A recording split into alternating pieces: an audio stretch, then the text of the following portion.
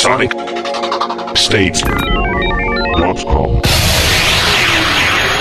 Hello, everybody, and welcome to Sonic Talk number 136, which will be recording live today on the 1st of July. We'll be going on iTunes and all the usual places on the 2nd of July, as usual. If you're wondering what was been going on, I will just tell you that you can come and join us in the chat room, and you haven't done it already, do it next week. SonicState.com/live. There's a live chat room where you can check out what's going on. In fact, I had an email from somebody called Ratmouth, who said he'd work on getting the XML feeds up so that we could have the transcript of the chat in the chat room. So that might actually happen. But failing that, you can come along and join us, sonicstate.com/live. And we've got a fulsome panel this week, including plenty of people in the chat room. Thanks for joining us there. But I'll start with a slightly less regular guest. We don't see enough of you, Dave. This is Dave 1 of a Double Dave week. This is Dave Robinson from ProSoundNewsEurope.com. Hello there. How are you?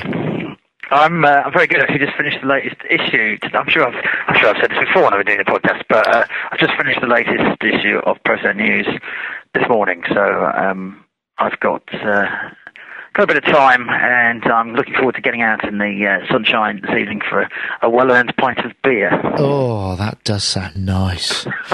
We had a school sports day today, and there was about 100 small children under 6 standing around, including parents, with no shade, trying to do these sort of sporty things. It was like torture.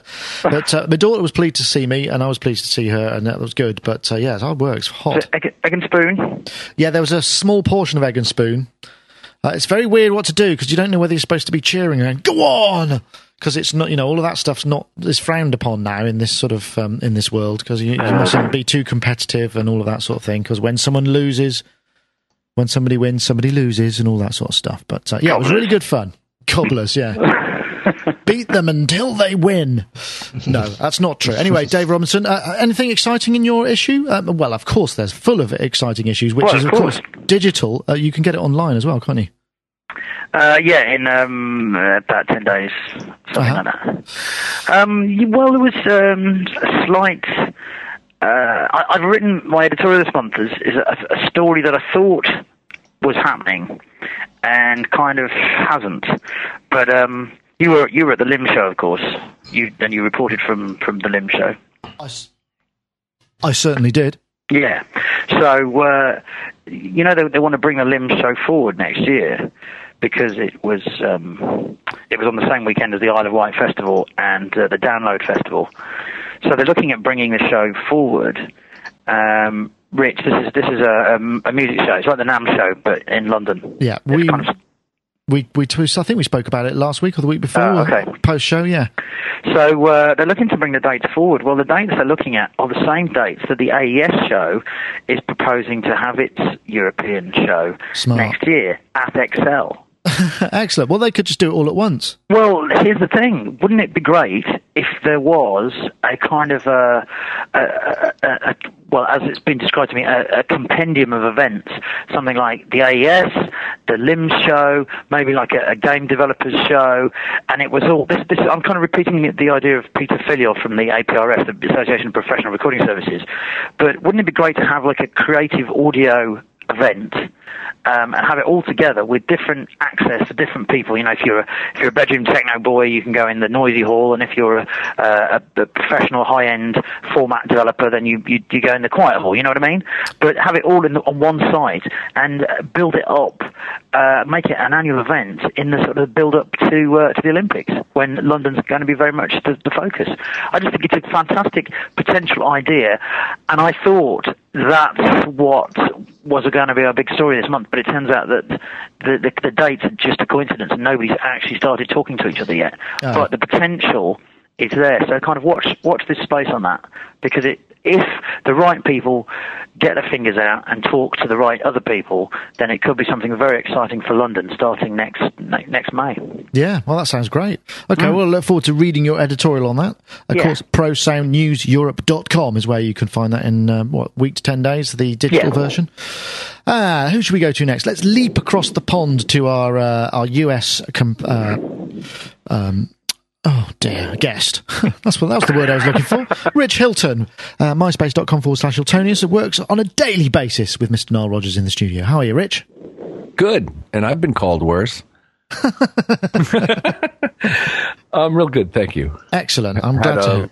Lovely night last night at Yankee Stadium with my son, once the rains passed. And just yesterday received my copy of Largo by Waldorf. How come you've got one? Because I'm trying to get one for review, and they say, no, it'll be a couple of weeks. I bought it. Maybe that's why. Yeah. I'm sure that's not how it works. But anyway, no, I'm glad. I'll look for you can tell us all about it. Maybe next week. Yeah, all I had time to do yesterday was just run a few of the arpeggiator patches, which were lovely. And the filter, for what it is and for being in a computer and all. Excellent. Filter sounds better than anything possibly other than my GeForce stuff. Nice caveat there. I think I just saved coming your way, yeah. Present company accepted. Hiltonius.com. Yes. Excellent.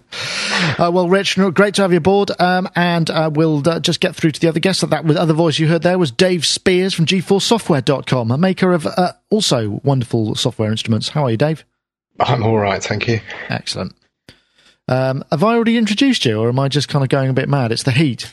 No, you did Dave 1. Dave 1. Dave 2.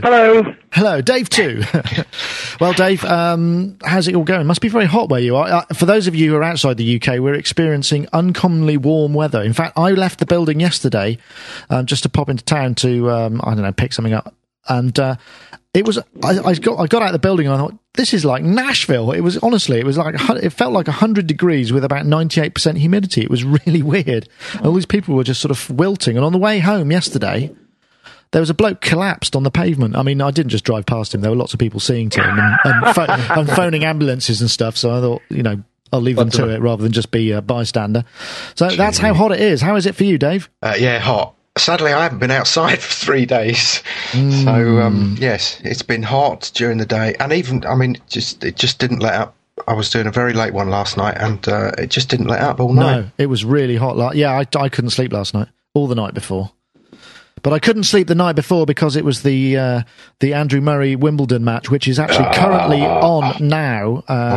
And because they've got a roof cut on the centre court at Wimbledon, they just played it until it was finished, and it didn't finish till sort of 11:15. And then I couldn't get to sleep. It was awesome.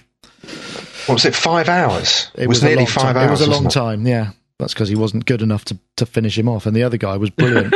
Deserved to win. It was amazing, yeah. He deserved to win, frankly. Anyway, all this Wimbledon talk is making me think of what I'm missing, but I'm replacing it with something equally, if not more, pleasurable. So anyway, GeForceSoftware.com for your Dave Spears needs. And that was very lame. Was it? Sorry. Don't you believe me? Do you actually? No. Oh well, fair enough.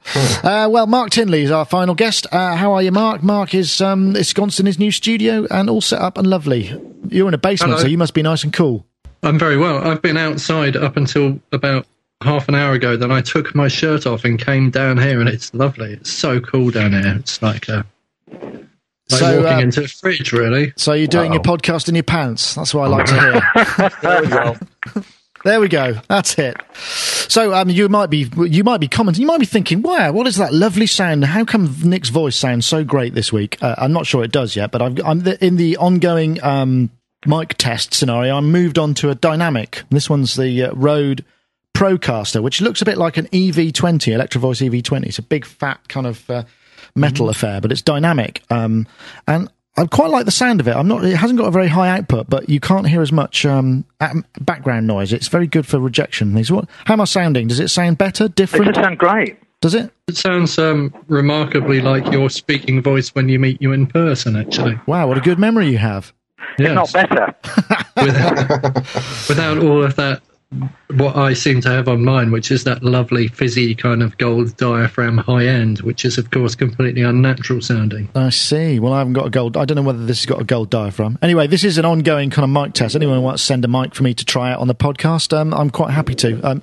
It's not a sponsorship thing. It's just, as I said last week, I was getting a bit sick of hearing my voice through the same mic year in, year out. So I thought I'd try a few other ones. So this week is the Rode Procaster. I think they're about $230, 120 quid, which doesn't seem that expensive.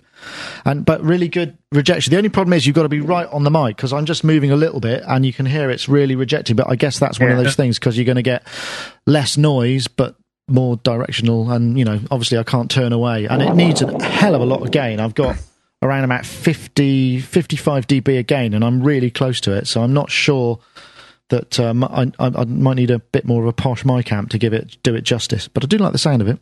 I want a Shure SM7, I want, please, if anyone's listening and wants to send me one of those. Are they the ones that are in a little cradle that have got, they used to use them for miking bass cabs? I think so, yeah. They're brilliant vocal mics. Bizarrely enough, here's a seamless link. They were used on Michael Jackson's Thriller album. Dun, dun, dun.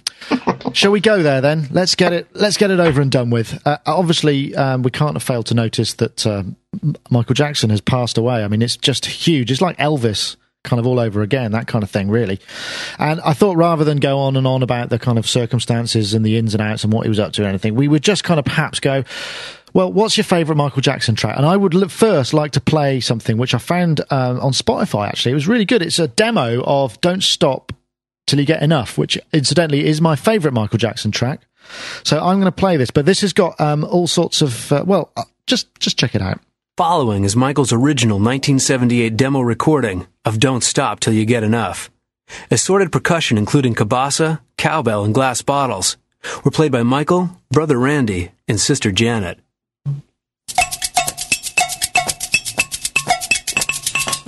We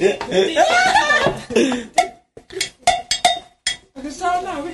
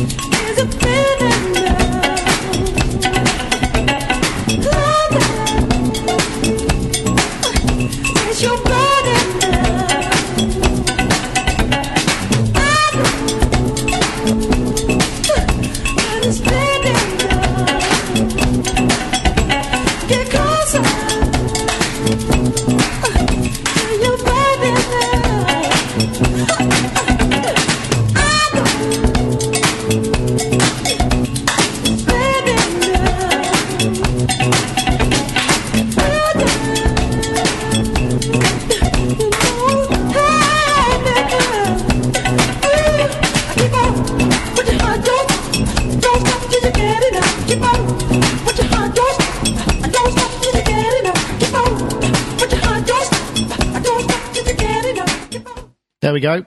That was the demo, which I thought was great. I edited it down a bit because there's quite a lot of introduction of them messing about and stuff, but I thought that was really nice because, I mean, it's so easy to forget that he was actually a human being that makes it all a bit more human and kind of, brings it a bit more into perspective. I think you should ask Rich first, because I noticed that Niall has been on TV a couple of times. There's been a whole load of retrospective. Actually, the one thing that has come out of this whole sort of terrible incident is the fact that there's been a whole load of kind of Michael Jackson retrospectives and just interviews and people commenting and all these sort of memories coming up from his career and stuff, which are really interesting, sort of from my point of view anyway. I found it really interesting.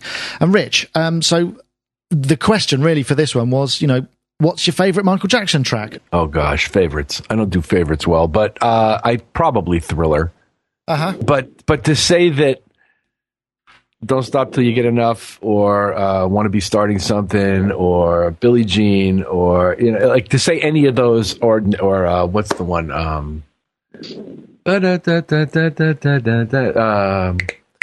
Human Nature. The Ballad. Yeah. Yeah, the ballad. I mean, and then so many others. I mean, to say any of them or any less than that is almost a tremendous disservice. And that thing we just heard was absolutely magnificent to me because the whole song is more or less presented. More or less there, isn't it? Including the percussion. The guitar parts. I mean, it has the essence of everything we've come to love as the recording of that song. And very often, at least in my life, demos don't present that much of a percentage of what ultimately came. You can hear the seed of what came, but this thing is so fully fleshed out. It was very impressive to me. Check it out on Spotify. You just do I just did a search for Michael Jackson or something similar. I mean, it must be on some kind of anthology or something somewhere. And it's like with a voiceover, and it's just there's a couple of them a bit like that. I haven't had a chance to listen to all of them, but it was a real surprise. I didn't expect to hear that. Really nice stuff. Really nice. What, Rich, can I ask? I mean, I noticed that Niall was on TV talking after his death.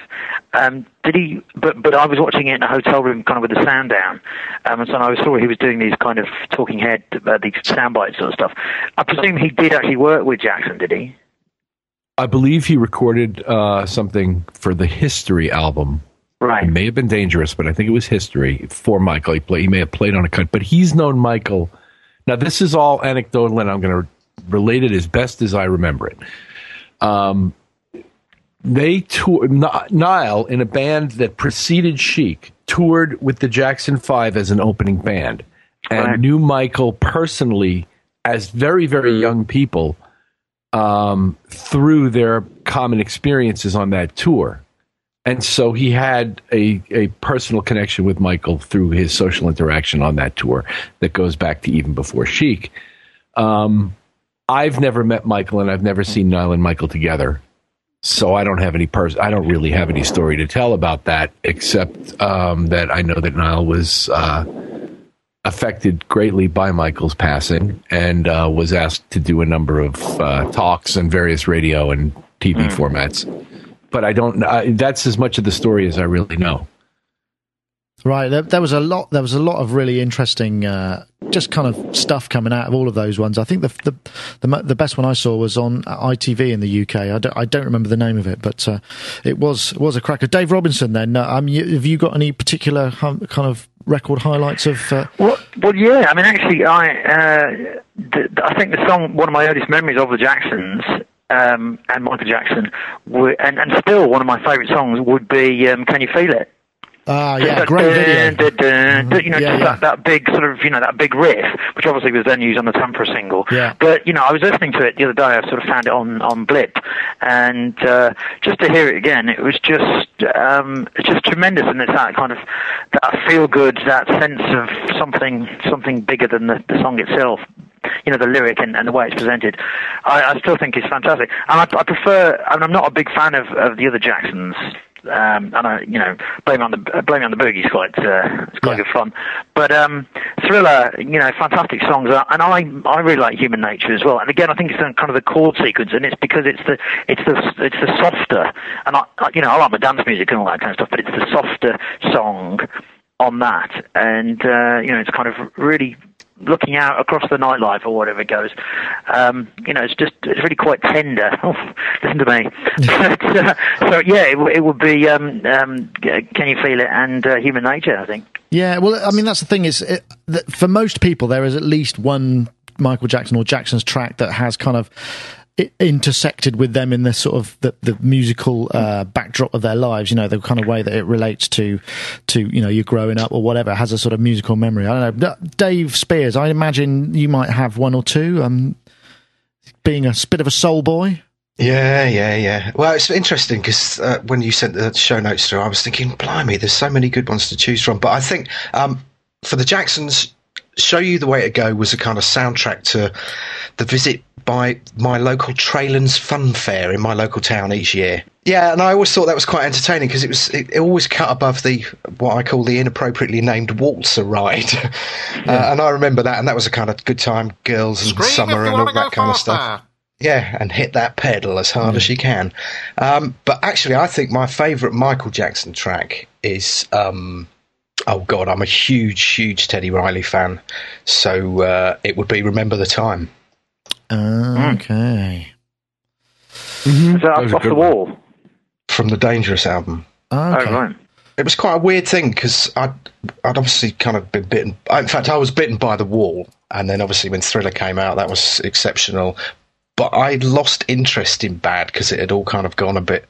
It struck me as a kind of music by numbers album, and you're getting Steve Stevens in instead of Eddie Van Halen and all that kind of stuff. It was like what was the A&R term? Crossover, wasn't it? Yes. So I'd kind of lost interest, and I didn't expect to, kind of feel anything when I heard the Dangerous album. But Remember the Time was just, I don't know. Teddy Riley does it. He just does it. All that swing beat stuff just gets me. The Way You Make Me Feel as well. That was quite a late good one. I didn't expect to like that. I was listening to that earlier today. I was thinking, that was a good one. And that was kind of quite a late one. So it does wrap. Mark Tinley. Any Jackson highlights in his back catalogue? My Michael Jackson moment is when I found out that, the Can You Feel It? Yeah. Oh, yeah. Well, that Can You Feel It is sampled from a live Jackson's album. And someone was playing that album one day, and I heard that sample, Can You Feel It? And then they introduced the Jacksons, and then, the sort of the Jacksons show started, and I was like, no, it can't be. But because that one sample it holds like a million emotions for me, if you know what I mean. Yeah, sure. Very sort of chemically excited kind of way, perhaps. But, from the 80s, yes, 80s and 90s. Yeah, but, I mean, and that was the one sample that if you were in a big club and you were sort of dancing and having a nice night and you heard that, all the hairs went up on the back of your neck and you were like, whoa, on the dance floor, So that's my favourite. Okay, Jackson. So that it's sort of indirectly. Oh, that's interesting. Indirectly, yeah. Interesting. And I must say, I deleted all of my Michael Jackson stuff from my iTunes library the other day because it's been coming on the radio an awful lot. Mm-hmm. I've been hearing Michael Jackson non-stop, and I just that'll show him. Had this sudden realization. I've got lots of Michael Jackson music in my iTunes library, and I thought, have I actually ever gone out and bought one of his CDs? And I was thinking, no. And I was thinking, okay, well, how did it get there? I don't actually remember how it got there. It probably got given to me somewhere along the way, and I am going through this ongoing process of anything I find in my iTunes library which I haven't paid for, I either delete or go out and buy. So I've deleted him. I have yet to ascertain whether or not he will be bought or not. Okay. Well, that's very honourable I've of you. got no Jacksons at all now. So he needs all the money he can get at the moment. Oh. What his estate does. Why does he need any money? He's dead. Well,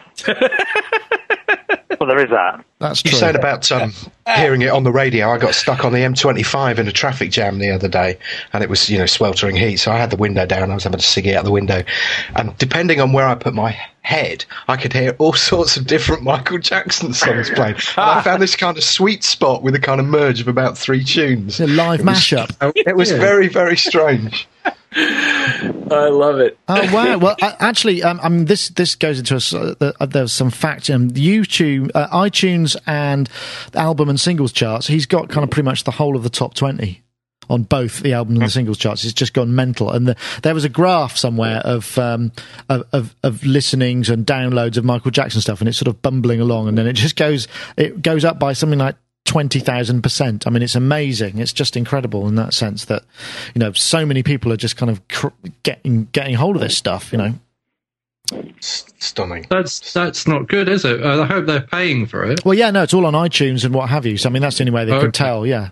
So, yeah, they're selling, well, it's not the selling, it's the popularity, and that's kind of good. And then when we were talking about charts from last week and how they were sort of meaningless, this is just kind of a resounding kind of thumbs up for a sort of, it's quite cheesily put, but a sort of fitting epitaph, isn't it? It's kind of that lots of people are just really want to go out and check out his music, maybe again rebuy it or check it out for the first time. I think that's great, and that's all you can ask for. Maybe they've had the same realization I've had, like, oh, I haven't bought that, I must delete it and go and pay for it. Yeah, that would be good. Yeah, well, let's hope so. Can I just say one other sad thing? Obviously, this eclipsed it completely. Was the demise of another icon, Farrah Fawcett Majors, or Farrah Fawcett. Same day. Yeah. Yeah, of course. I did see somebody's Twitter post saying somebody should check on Prince just to make sure. Yeah. There's a lot of it about. It's when the weather turns hot, Yeah, amazing. Yeah, it's been a whole run of it here in America. There's been some other major celebrities that passed in the last week. Yeah. And then I had friends walking up to me telling me their grandmother died, and it's just been an incredible, 7 to 10 days. It just happens like that, doesn't it? I guess. Forget about it happening in threes, though. Yeah, it's more like kind of 20s. Yeah. Michael Jackson, R.I.P. 1958 to 2009. We'll leave the media to cover it in more depth and detail, I think, and we've said our piece. Anyway, the next topic, education. It struck me because when I was at LIMS, I was talking to the people from Berkeley Music, and I've seen there's just education. It's the new thing on the internet, isn't it? It's learning stuff, teaching stuff, courses, electronically, downloading videos. There's just so much of it at the moment. And I wondered whether or not there was anything that anyone would like to try. If is there a course you'd like to take, or something that you haven't seen that you'd like to see and you'd like to give it a go? I am thinking in the sort of hang gliding. I was thinking in the music production, audio engineering, this field, our field. Maybe Dave Robinson, you'd like to comment on that? Well, what I would say, I did a music technology masters at York in '92, and at that time there weren't many courses around at all of a sort of a university degree level. There was Salford, there was Keele, there was the Tonmeister course down at Surrey, which of course is still one of the leading ones in the country. There were a few others, but they didn't come to more than say 10 recognised music courses. And then as the technology has moved on and it's become more of a laptop thing, every institute, every university and his dog has started to run a music technology course. And then, of course, there's been a proliferation of the SAE courses and the SAE schools all over the world. I think there's about 50 now. And then, yes, there's this Berkeley thing with they have some great patrons with like Paul Oakenfold and Sir George Martin. I think it's fantastic that more and more people can learn about music technology. I just hope there's enough jobs for everybody at the end of the day, really, because I don't think there is. And I was, we went to, I had a work experience person with me a couple of weeks ago, and we went down to Moloko Studios, which is just down the road from our offices here. Used to be Orinoco, and it's where they mixed Oasis, and the Chemical Brothers mixed a lot of their stuff there. Yeah. And they still take on sound engineers through the old, tape-op route. They basically get somebody in for a couple of weeks, do work experience. And if they like them and if they're any good and they've got they can make tea for people, then they might give them a chance sitting in some sessions and take it from there. So it doesn't really matter to them, it doesn't really matter how much sort of qualification you've got in terms of being a Pro Tools operator or whatever. It's really about your kind of attitude in the studio. Yeah, it was interesting though because from what I remember of whenever there's kind of assistants now in studios, they're the ones who are totally up on all the new stuff. So if they're going to go, have you tried the new update for the doody it does probably, this? Massively overqualified to when they're sort of picking up, emptying ashtrays and polishing the faders, and there's still a certain amount of that. There has to be. But that's if you want a kind of a vocational course in the industry. The fact there's a proliferation of learning and teaching for people online. That's fantastic, because that kind of thing was a lot more difficult to get. When I was younger. What I would say, and I don't want to hog this, but the one thing I would say is that the big gap in this part of education, music education, and this is very much an answer to the question. The big gap is in live sound engineering. That's true, yeah. There is very little, certainly in the UK, I don't know what it's like in the States, but there is very little, and there has been very little in this country to teach you how to be a live sound engineer. People like Soundcraft have had their Go Live weekends, and Orbital Sound in London, they do kind of sound engineering days. But the number of live sound courses, it has not grown, and you could probably count that on the fingers of one hand. Proper courses until, and this is all I want to say on the matter. Until recently, when Alchemia, which is the North London-based school, kind of independent school, they have just done a deal with the Fridge in Brixton. and it was a famous nightclub in Brixton, and then it had a load of trouble a couple of years ago with some bad guys, let's put it that way, and it was kind of closed after a police raid. Well, it's been revamped. Alchemia have sort of done a deal with the owner, and they have classrooms in there, and they have rooms where they actually the students are in there, and they are working with live bands, and they're learning about live music and being live sound engineers. And I think that's absolutely fantastic that they've taken that initiative, and they've seen there's a gap in the market there, and they're in the middle of London. They are doing these courses for people who want to be in live sound. That's good. I mean, actually, one of the things that's going to make that sort of thing more possible is all of this sort of like the Cat 5 stuff, where you can run multiple desks off the same stage box, and just everybody mixes the whole thing. Anyway, we better move on, because I think Rich Hilton might have a couple of things to say on this. I noticed you mentioning something in the chat room. Before I say that, though, Matt C says, I think a lot of people are doing these courses, then getting jobs teaching the same thing, because hardly anyone is actually doing it commercially, which is an interesting point. Yeah. He's not wrong about that. It's pyramid marketing, isn't it? There is an element of that to it. Go, Rich. In the days before I worked for Nile Rodgers, I was teaching this at a college, audio recording, and I was kind of running the department that kept the school afloat. Not that I created it. I kind of walked into it, but I was teaching. And there were very few places you could go in 1987 to study this. And first of all, what Dave Robinson said about the job pool as it exists today, as compared to what existed then, and in ratio with the number of places you can go to learn this and the apparent desirability of doing that, the ratio has just shrunk tremendously. Like, in other words, there are so many fewer jobs per person studying this. That just on a purely supply and demand level, it's an artistic pursuit. People become writers. People go to school to become writers and journalists, and there are lots of long shot professions you can line up to take. And some people manage to make their way through doing those things. Specifically, as it relates to these schools, I don't know their curricula well enough. I do still do seminars for some people. I've not done one for either Berkeley or for SAE. I have a friend who runs a department on Long Island at the Nassau Community College who's brilliant, and a former studio owner who has made major records. And really, really, those kids are so lucky to be studying with him. Because today there is no apprenticeship, no significant apprenticeship program like when I came up, and you did have what you guys in England refer to as the T-boy experience, where you come up through apprenticing into assistant engineering, and eventually, if you're good enough, you become an engineer, or maybe, as in my case, 9 months in, became chief engineer of a major studio. Wow. And it just worked out. I mean, the partnership split. The chief engineer left. I was the only guy in the building who knew anything about what was going on in that room. And I actually right place in the right time, which is so often the case, isn't it? Yeah, it worked out very well for me at the time. This was Kingdom Sound Studios in 1982 in Syosset, Long Island, and they'd done quite a few major records, and we're still doing them at the time.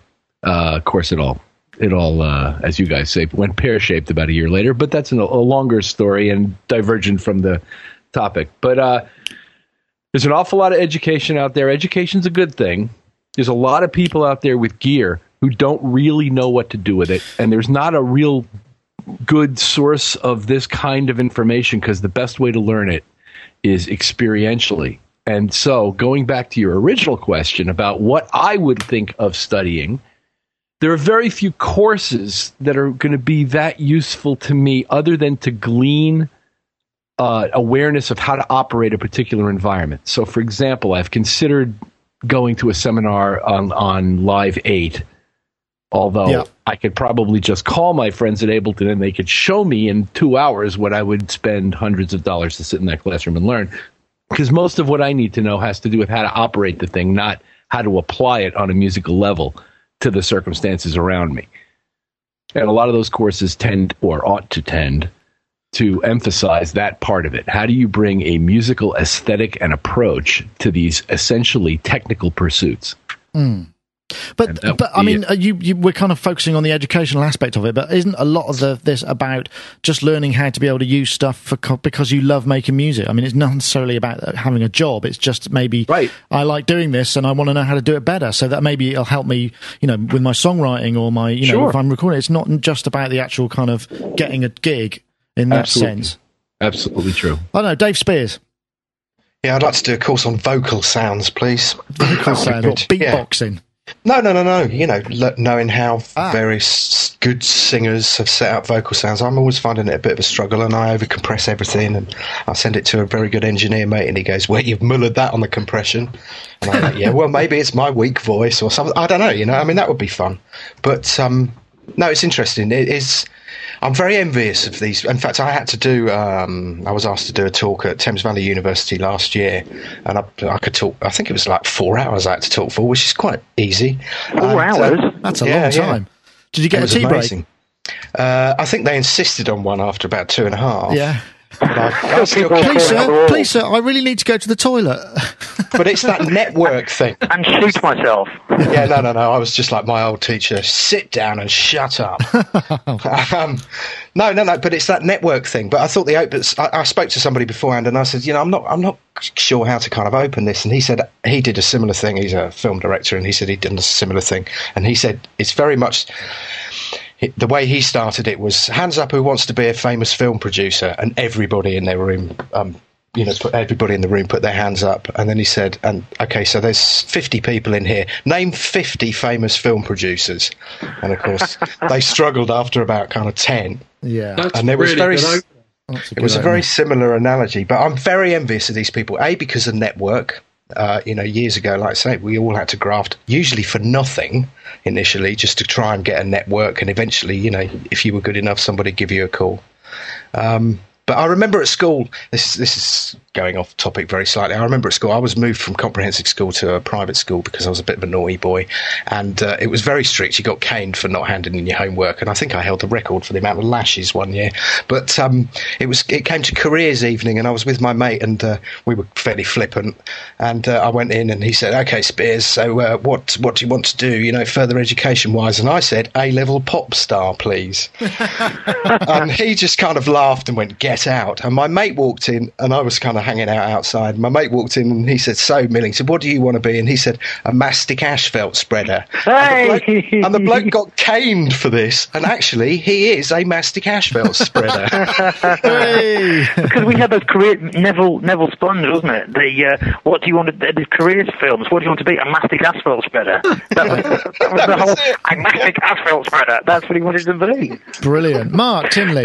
Actually, can I just ask, sorry, Nick, I was going to ask Dave, when you take people on for G-Force, because I don't know how big a team you have at the moment, and presumably numbers move up and down depending on what projects you have, but when you take people on, are you looking for programming qualifications, and I hope, people don't send all their CVs to you after this, but I'm just interested whether you're looking for people with a musical background or whether they're just good coders, or do you like a bit of both?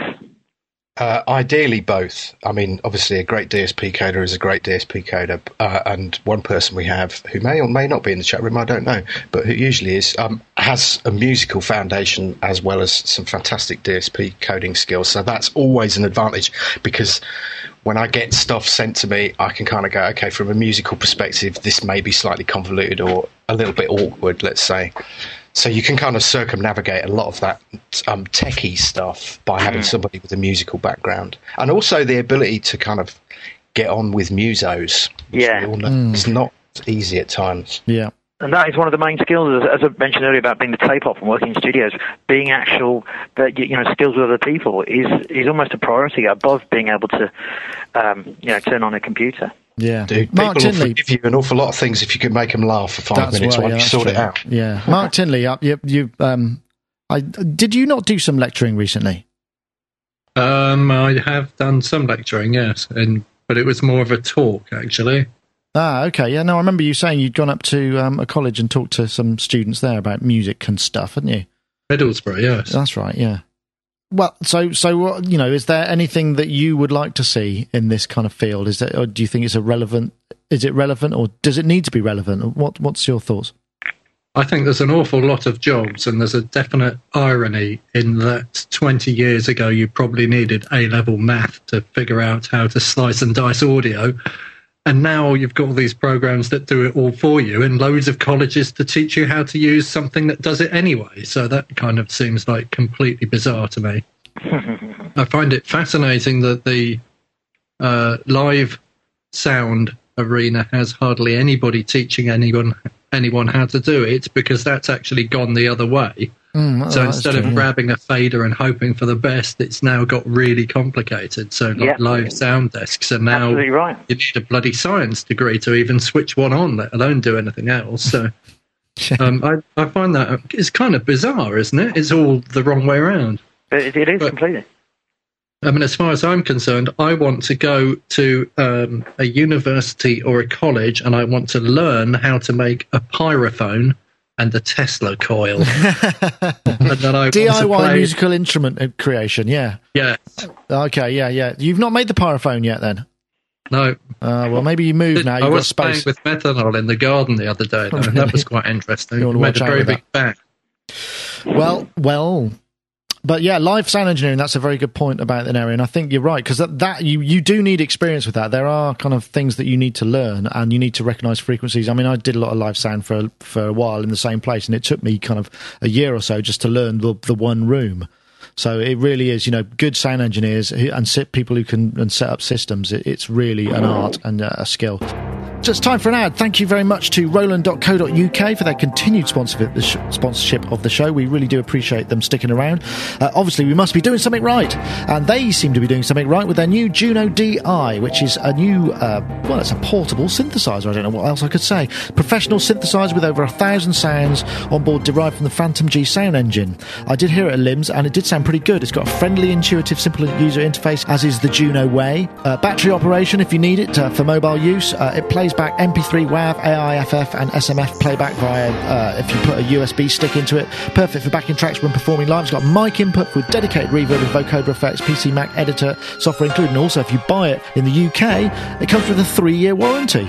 So please do check it out. I think we're going to get one in for review, so I'll be able to get my hands on it pretty soon. From what I heard at LIMS, I was really impressed by the onboard's piano sounds, and they have been touting that as something better than you'd expect from a keyboard of this price range. So head over to roland.co.uk and check them out. So what should we do next? Well, let's see what's next. Well, we've done education. Have we got enough people to talk about Glastonbury? Yeah, Glastonbury. Glastonbury was, in fact, this weekend. In fact, I'm going to play a little clip from one of the acts that was playing live at Glastonbury, and this was, well...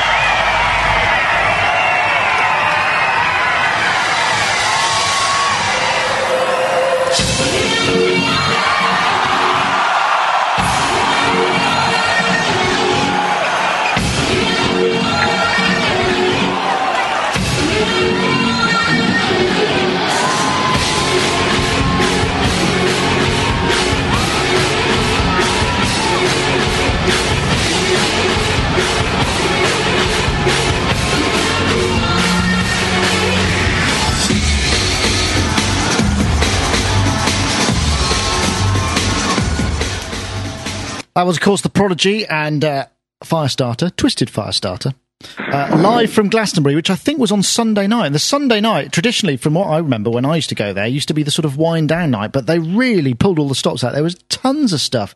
There was Blur on the main stage doing a kind of awesome set after they got back together after a while. And obviously there was The Prodigy and loads of other stuff.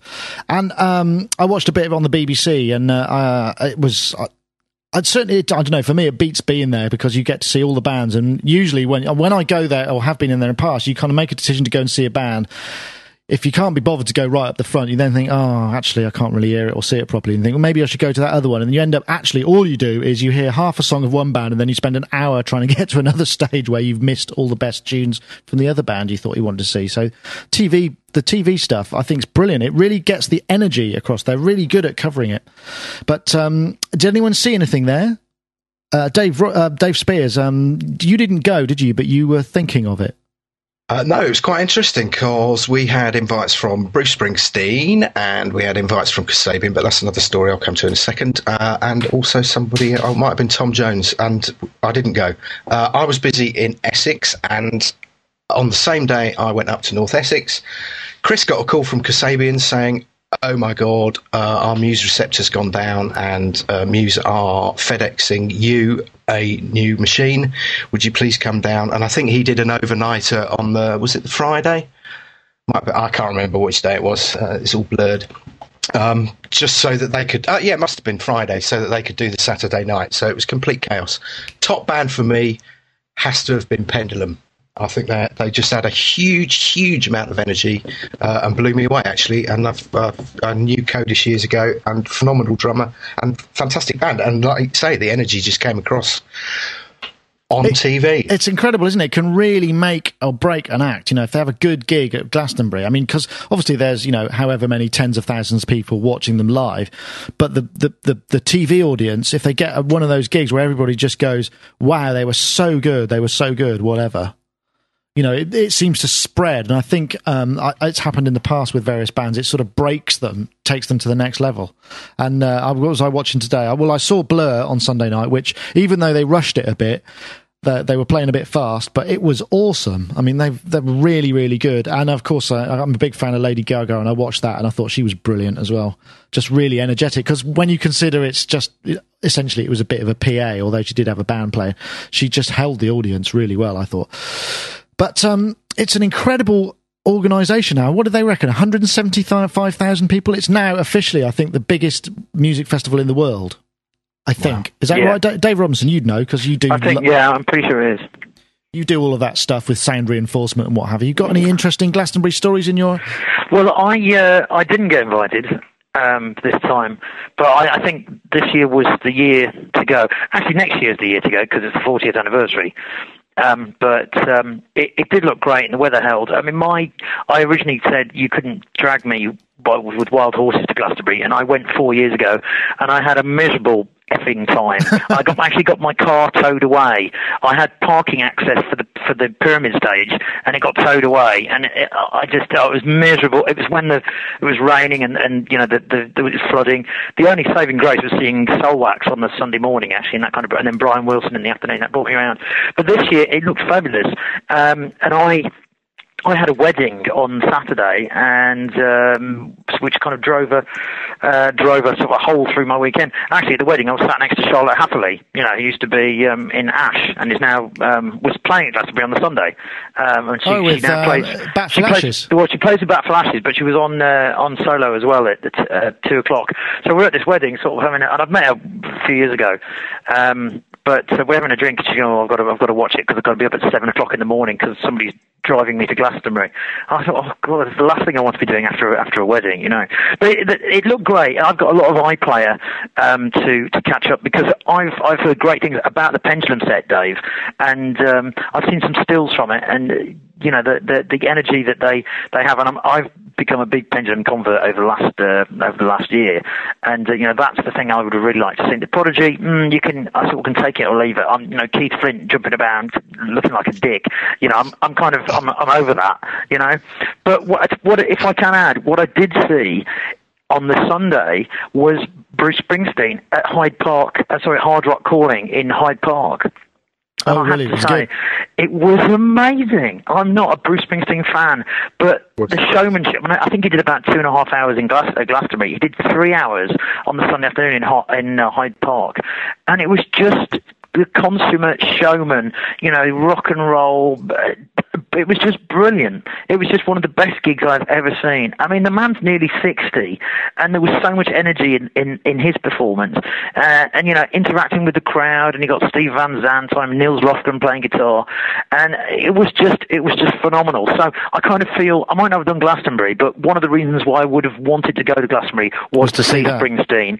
And having seen him, you know, I really felt that I saw something great, something, you know, and I mean, as in one of the great gigs I would ever see in my life was seeing Springsteen live. You know, the man just never disappoints. Absolutely brilliant. Funny story. Apparently, Bruce Springsteen went over by 10 minutes on the main stage. Michael Eavis himself said, "Oh, sod it, let him play." Gave him 10 minutes over. $10,000. It was £1,000 per minute, I think. It's £3,000 according to the story. He gave 10. Eva says, I gave him 10 minutes and he took 9. I'll pay the fine. £3,000. I don't care. I enjoyed it so much. Paul McCartney, the 2004 headliner, paid me back. I'm going to pay the Bruce Springsteen one myself. It's because it was fantastic. The last 9 minutes were spectacular. Of course, McCartney came on and played with. I think Neil Young played in London as part of the Hard Rock Calling, and Paul McCartney came on stage and played with him. Well, Neil Young. I saw Neil Young. He was quite good. But yeah, he was doing Day in the Life at the and then destroying the guitar, and that was quite cool. That was very rock and roll, wasn't it? Yeah, very. Rich Hilton, do you get much Glastonbury information on the over the pond? I think the BBC kind of have the TV rights. I don't think you can get it over there, do you? I don't think if you walked up and down the streets of any place near here and asked 1,000 people what it was, that any one of them would know. Never mind, let alone know anything about this year's one. What are you saying? Are you dissing our world famous festival? Absolutely not. I'd love to come and attend one myself, and I actually know about it because my friends from Britain have kindly informed me.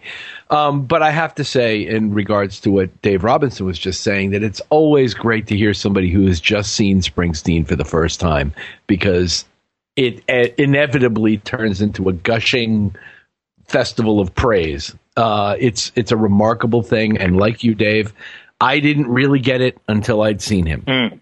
Yeah. And then all of a sudden it all comes together for you. And then if you ever see him in another context where he just stands there with a guitar and plays alone, you realize the whole thing emanates from him in a way, on an energy level and on a direction level. Yeah. It's a really remarkable band, the E Street Band. Absolutely. The whole is so much greater than the sum of the parts. The one thing I will say about the whole Glastonbury experience now, because there's so much, because the TV thing is kind of really pushing it out there. You used to get all these kind of indie bands who just look at their feet and play songs and had no stagecraft whatsoever. The whole kind of art of doing a live gig and being able to perform and project themselves has become much more important. So you got these bands who are good at doing gigs now. You know, you get a lot more quality live stuff than you used to. A lot of it was just it was a band on stage playing their records to the audience. But now the general quality of those bands is in terms of performance has increased enormously. Well, I think that part of that as well, Nick, is the fact that bands have to perform because they ain't going to make any money from downloads, are they? So, you know, they have to create a buzz so that people want to go and see them playing live at a future time or a future tour. I think that's very much part of it as well.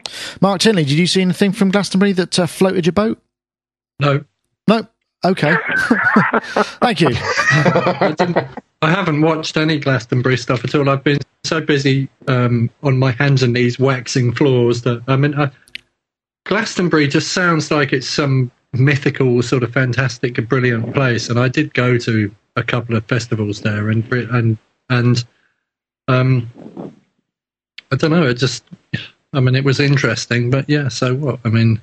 You know, yeah, I'm kind of the same. I did 10 years. I did 10 years there, and I'm quite happy to watch it from afar. But I can understand. Although I have to say that clip that you played of Prodigy doing that at the beginning, all those people did sound like they were really enjoying themselves, and I was thinking, wow, that sounds like fun. I wish I could go and do that. That's what I mean. They really kind of get the audience mics and the camera. It's really well done. But after you said your piece about trudging back and forth between stages and how the media had made it sound really bloody amazing, then I was thinking maybe that's the trick. Maybe this is just like, you know, the girl with the long legs in the fashion magazine. We all know really that she's been airbrushed and stretched. I think I'd agree with you, Mark, because you see Joe Wiley and Mark Radcliffe presenting it in their little twinkly set, and it does look like a magical place, and they show you clips of all this kind of stuff. But I've had emails from certain of my friends who were there just saying trying to get around between different stages was just such a trial. It's horrible. Yeah, it's too many people there. When I was there 4 years ago, and I had sort of backstage access. I mean, and it was wet, and I mean, the only thing was that the bar was full, and it was full of idiots from the record industry. The toilets were still as bad. The only good thing was you could walk between the other stage and the pyramid stage as a shortcut. You know, it could take you 10 minutes to get between the two, rather than doing sort of 40 minutes all the way around. But other than that, the actual VIP backstage didn't really offer you a lot more access, I have to say. And just the idea of 170,000 people, or whatever it is, it's just... Next year, I'm going to go to WOMAD. Peter Gabriel's playing at WOMAD, actually, and I just got tickets. Fun, just got tickets. Anyway, I've got Non-Eric wants to join us. I'm just going to go get him. Okay, well, I was gonna say, I'm going to leave you then at this point because I need to do some things before I go. Okay, Dave else in this room. Dave Robinson, thank you very much. ProSoundNewsEurope.com. Thanks for joining us. Good to talk to you. Speak to you soon. And hello to Non-Eric from Musotalk.de, coming as a late entrance. How are you? I'm fine. I'm so embarrassed. Why? What happened? No, I just wanted to take a quick nap after lunch. You fell asleep. like somebody put it so well in the chat. Old man. Oh, bless you. Well, thanks for your honesty. Musotalk.de, assuming there's any content now he's been asleep all afternoon, is where you need to go. What I'm going to do then is just do one quick last ad, which is we also like to say thank you very much to loopmasters.com, who are also show sponsors. They're the number one website and sample CD distributor dedicated to bringing you the most inspirational collections of royalty-free sounds and samples from some of the top producers worldwide.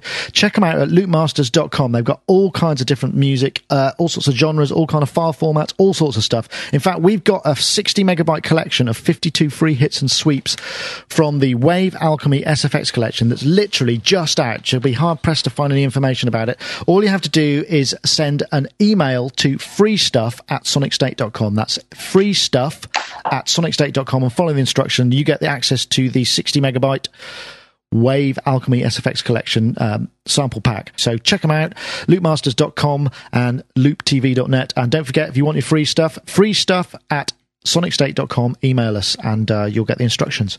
So our next topic, Universal Audio UAD Solo for laptop has finally been released. It's a PCIe Express card that fits into the PCIe slot on your laptop.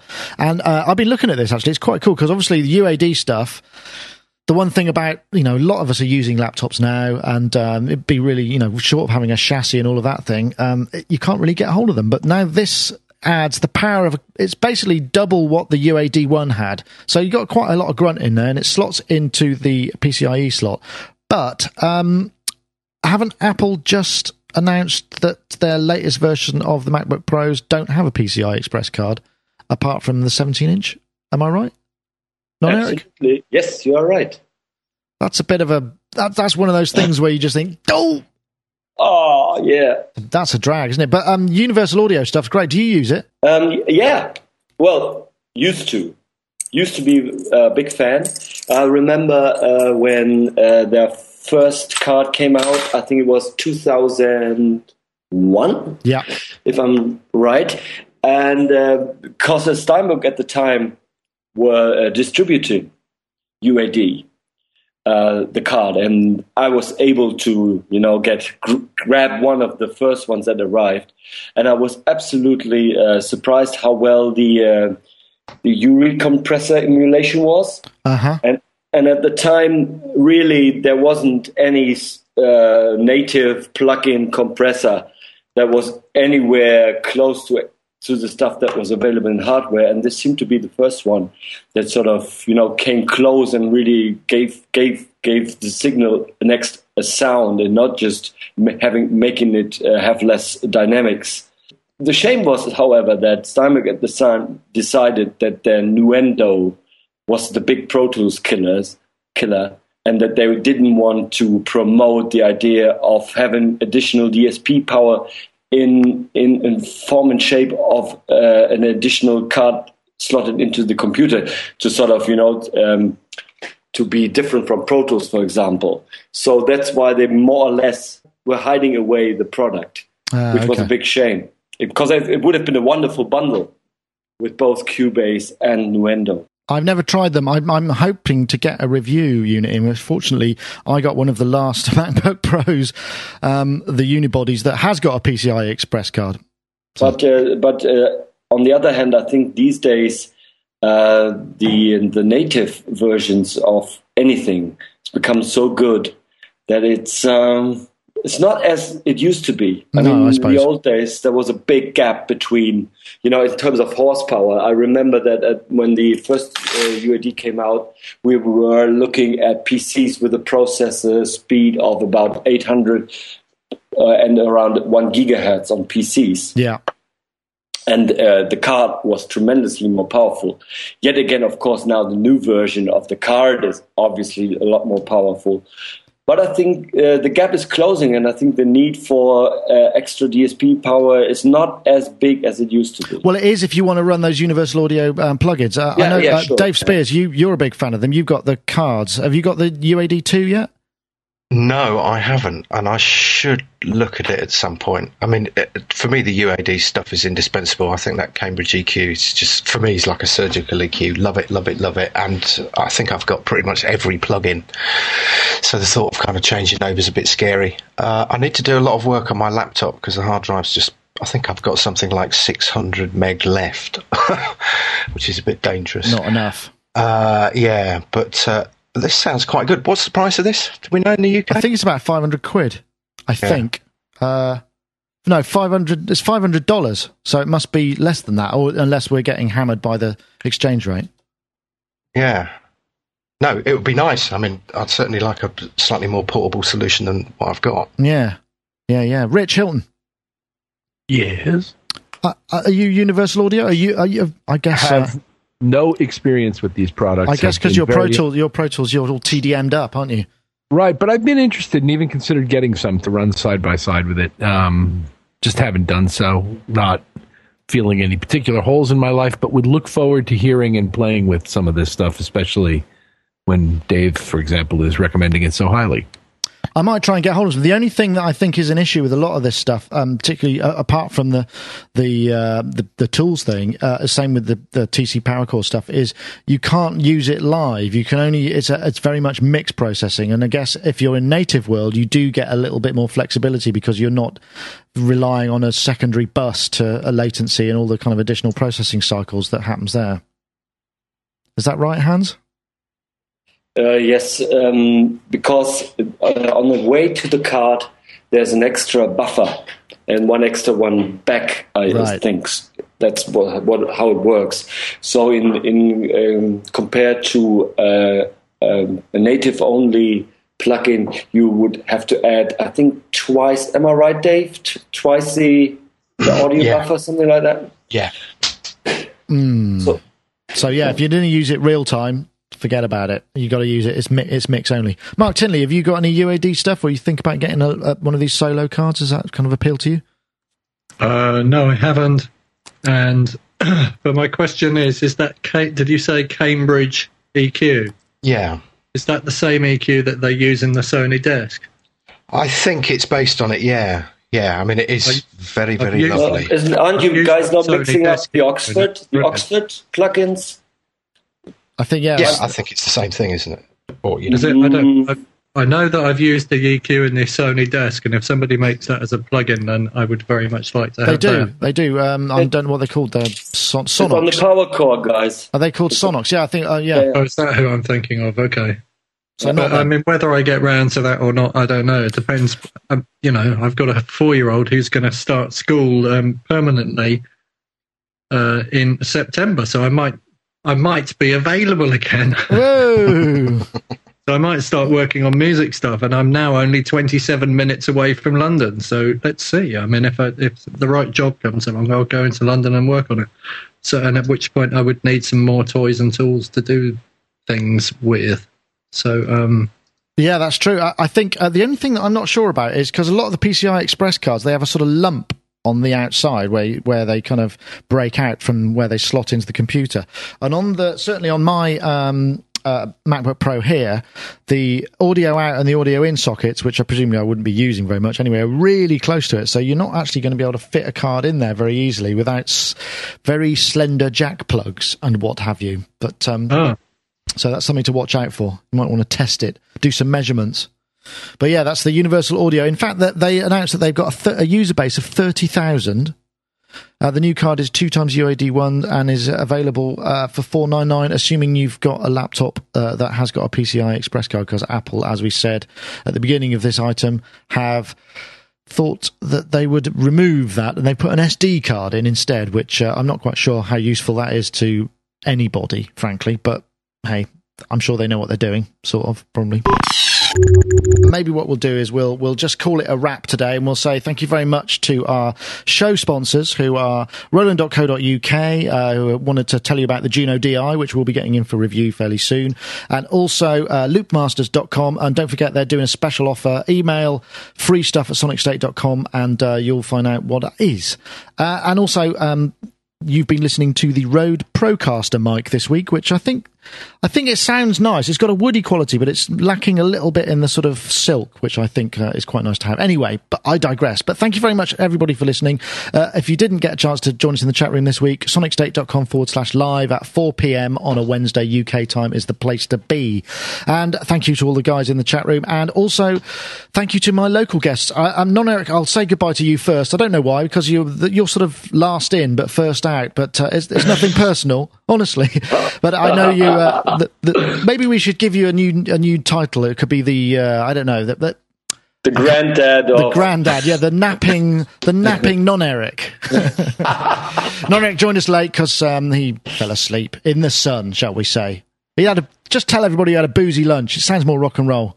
Okay, but all right. Musotalk.de for all your to see what Hans is up to. Lots and lots of stuff going on over there, as usual. One of the busiest men on the internet. Yes. And also, thank you very much to Mark Tinley from your cool and comfortable basement. I'm actually cold at the moment. I'm sitting down here thinking I can't wait for this podcast to end, because then I can go back upstairs and put a shirt on or something. I'm sitting here freezing. Your headlights are on. Oh boy. Excuse me. Well, thank you very much, Mark, for suffering for your art and for our podcast. I didn't understand that headlights thing. Will you explain it to me later? I'll explain it to you when we're off air. Aspergeneering.com for to see what Mark's up to, all sorts of things that he's doing, and you can check him out there. And also Mr. Rich Hilton from, I guess, sunny Connecticut, where I guess you'll be heading off to the studio and doing your thing, as you do. It's true, off to the studio today. But as for sunny Connecticut, we have had an unprecedented regularity of rain here over the last month, and people are very fond of complaining about it these days. I myself don't mind it, but it's been only occasionally sunny Connecticut these days. Oh, well, it's really hot here anyway. It's not hot here. It's so hot, you can tell it's hot here when your knees start sweating and all you're doing is sitting down. So I've got sweaty knees. That's any consolation. And that little chuckle there you heard was Dave Spears from GeForceSoftware.com. Thank you for joining us too. Thank you. I'll tell you a quick story. Round the corner from me is the guy who runs the local shop, and every time I go in there, guaranteed, I say to him, "All right," and he goes, "Oh, too bloody cold." And I did walk round earlier today, and I went, "All right," and he went, "Oh, too bloody hot." Yeah, that's the classic British riposte, isn't it? Well, thank you very much, everybody, for joining us anyway. And just a quick, we'd like to say hello and thanks for listening to Daniel, who we heard the other day, listens to the show regularly. You know who you are. That was Sonic Talk number 136. Oh.